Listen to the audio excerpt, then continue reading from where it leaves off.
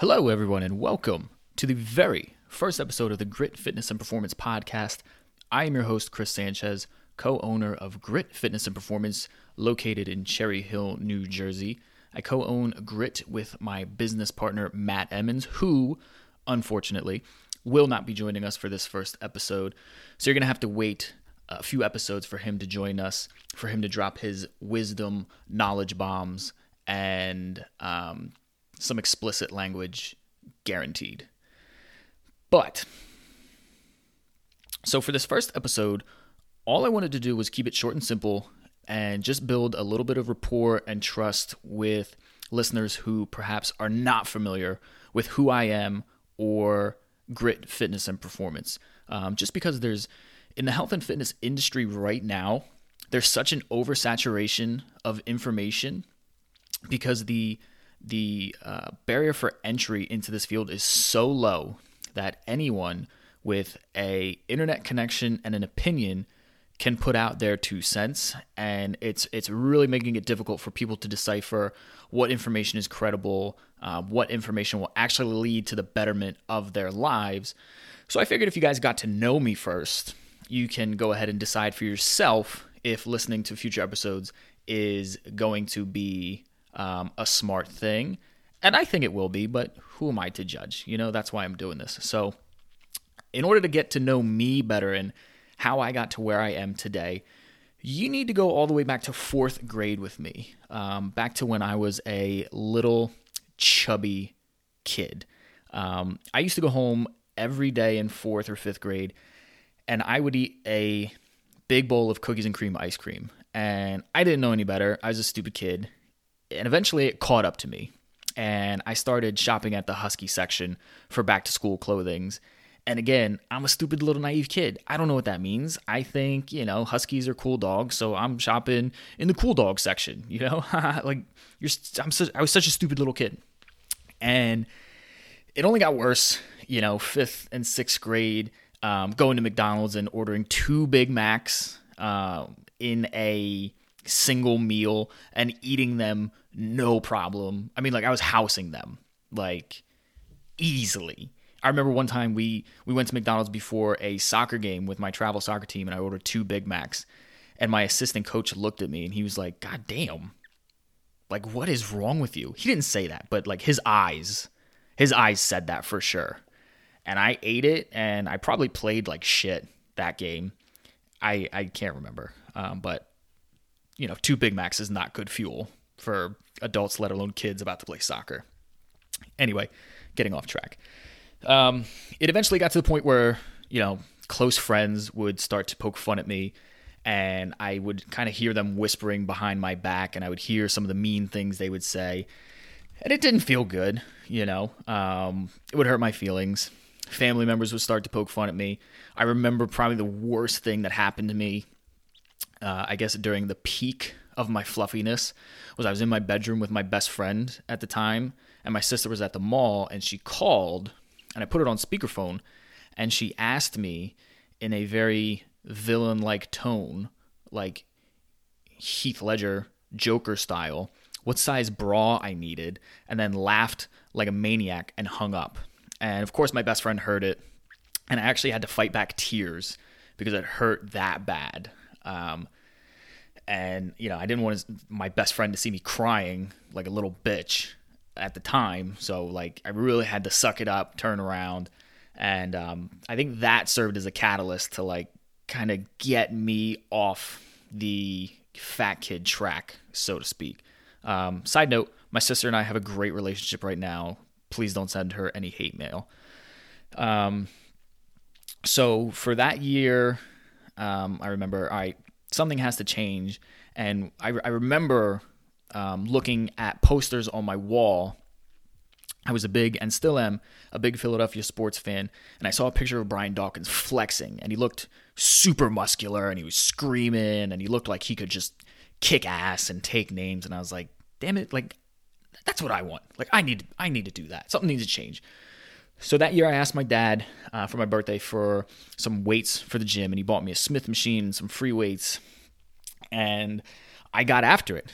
And by getting after it, I mean just like any prepubescent boy would, with access to free weights and no supervision. I trained chest and biceps like 4 days a week for 3 years straight. And of course I saw results because I was a kid and it was new to me and I was training, and you can do just about anything and see results with training. And it eventually got to the point, coming from being a fat kid and getting teased and whatnot, that I became obsessive. And I would train and run like almost every single day. And my diet got really strict, and I started eating, what at the time I thought was healthy. Looking back on it, I wish I could just punch myself in the side of the head because it was not healthy. I was eating like lean pockets and blueberry muffins, and I was such an idiot. But anyway, what are you going to do? Hindsight's 20/20. But I became so obsessive with it that if I ever, overate or ate anything that I thought at the time was unhealthy, I would immediately go outside and just binge on exercise, and I would work until I thought I burned off whatever unhealthy or whatever excess calories that I had just consumed. And it basically led to the point where I was like, a skinny little, like, Christian Bale in The Machinist looking kid, sickly looking. Like, yeah, I had low body fat, but I weighed like 100 pounds or something like that. I think I graduated high school at like 130. And I thought I looked good because I could see like cuts and striations, but I was such a string bean. And looking back on it now, I realize clearly did not do things the way they should have been done. But the good news is, throughout high school, I read more and learned more and watched videos, and I went to Rowan University and majored in health and exercise science, so you learn more about that. Graduated, continued to watch webinars and attend conferences and, read blogs and, basically anything and everything that the top guys in the industry would put out, I would try to consume.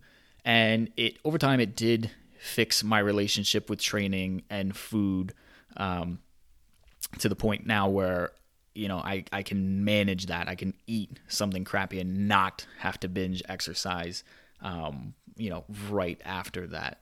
But right out of college, I passed my CSCS, and if you're not familiar with that, it's a Certified Strength and Conditioning Specialist certification, and it basically just proves to other coaches that you're not an idiot. Most of my clients have no idea what it even means or have any interest in what it means. It's basically 4 letters at the end of my name, and it makes you feel good, like you're a doctor, except you're not a doctor anywhere near. But my first job out of college was working at Velocity Sports Performance, and it was good because you basically spend a lot of time working with kids, 10 kids at a time, and it really honed in your communication skills. So when I eventually left Velocity Sports Performance and moved on to Lifetime, the big, luxurious facility, kind of working more so with adults and kind of general population clients, my communication skills had improved drastically, because once you can coach a bunch of, not to sound like an a-hole, but once you can coach a bunch of stupid kids who have, the attention span of a spoon to do a good squat, you can get an adult to do a squat, no problem. So that really helped me.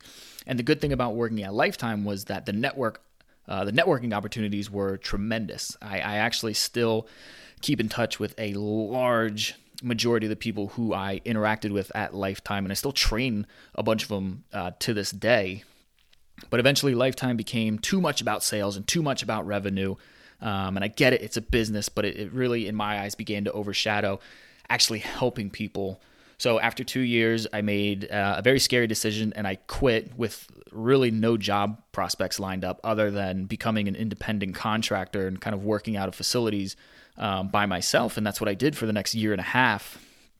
And it was in that facility that I reconnected with Matt, and we began to talk and put our heads together, and we realized that we enjoy working with the same people.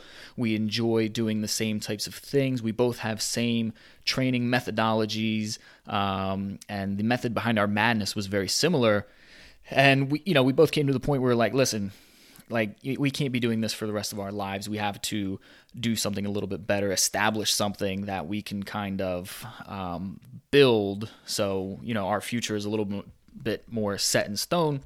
So we took a risk and we opened up Grit. And I think what separates us from other fitness facilities, at least this is how Matt and I are going about things, is, the common trend right now in the health and fitness industry is that more is better, harder is better, more intensity is better. And if you train and you're drenched in sweat and you really can't walk at the end of the session, it was a good session. When in reality, not a lot of people need that. In fact, most people need a less is more approach when it comes to fitness. And we wanted to kind of individualize our training because there's so much more that goes into getting clients results. And it's not just training hard for an hour. There's, so many aspects of sleep that can perform your health and your performance. There's a ton of aspects of stress management that can affect your health. Obviously, what you eat can affect your health and how you look. And then you can, divide each of those categories into like 20 smaller subcategories, and each person might have to work on, a magnitude of different ones from each category. So, fitness and overall health is not a one size approach fits all. So, at Grit, we like to sit down with everyone for, an initial consult, and we'll talk about all these things, like, are you sleeping good? Are you managing your stress? Does your stress affect your ability to work out the way you'd like to? Does your diet suck? Do you know how to eat the things that you should be eating? Like, can you adjust your fats and carbs to make you a little bit leaner? Are you eating enough protein? Are you training the way you should be? Like, all of these things are going to help people get to where they want to get to. But not all the places out there currently offer these things. So that's kind of what Matt and I are going for with every client that comes in our door. We kind of want to take a 360-degree approach to get you where you want to get. Everyone is a unique little snowflake. So giving them a cookie-cutter program and approach to health is not going to get them where they want to get to. So that's kind of where Matt and I are at with our approach to health and fitness. But again, there's so much information out there. You can literally spend hours on the internet Googling fat loss tips and what's the best diet and, how do I go about training? You can watch hours and hours and hours of video. So that's why I wanted to do this episode, just to build a little bit of trust and rapport. So hopefully when you look at our stuff in the future, you can at least appreciate where we've come from, and, get an insight to our background a little bit. So hopefully what we say carries a little bit more weight going forward. But in the meantime, you guys just have to keep an eye out for future episodes. We're actually going to dive into basically optimizing health for you as a human being, making you move better, feel better, look better, and perform better, whatever that may mean to you. So in the meantime, stay safe. I know these are crazy times, and, just wash your hands and, read a book and spend some time with the kids and watch some Netflix. And I will be seeing you, or I guess you'll be hearing me sometime in the future. So stay safe, and I will talk to you guys in a bit.